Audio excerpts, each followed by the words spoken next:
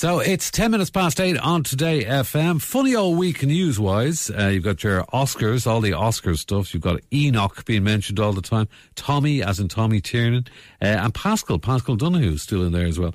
Eurogroup President Donohoe admits breaking donation limits, so it's gone Europe-wide as well. Hysteria over Donohoe's expenses. Donohoe confirms breach of election rules 2020, and they're still talking about it. It seems to have died down a little bit now. But Paschal is on the line with us right now. Morning, Paschal.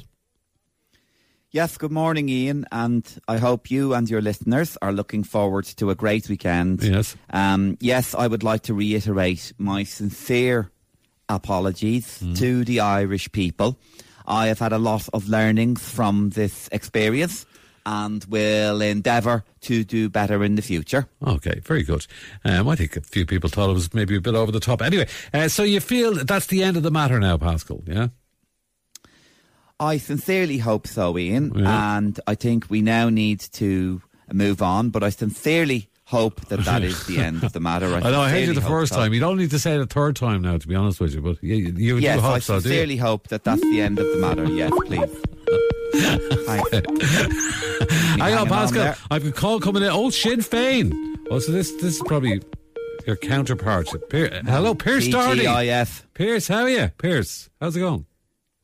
Good morning, Ian. Just listening to the Minister there.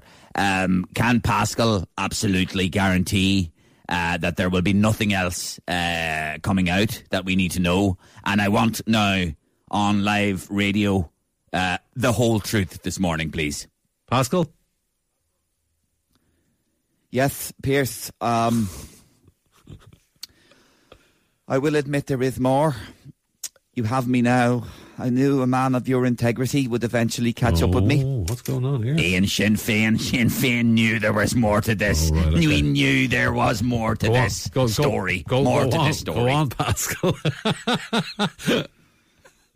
Yes, Ian.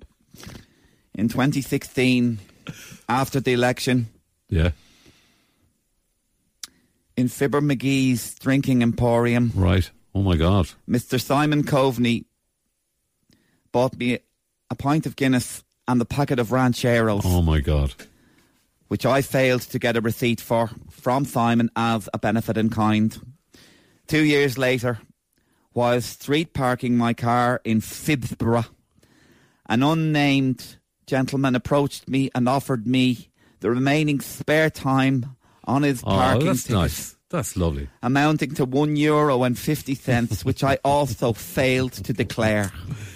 And in 1982, an elderly neighbour, a Miss Nuala Burke, gave me 5 Irish punts for my communion, which I failed to declare to Sippo because I have better things to be doing with my time than accounting for every bleeding penny I spent in my life to a bunch of toe rags who are up to their bleeding necks in it themselves. Now get off my case, Doherty, or I'll knock the bleeding town halls off you, you scrote!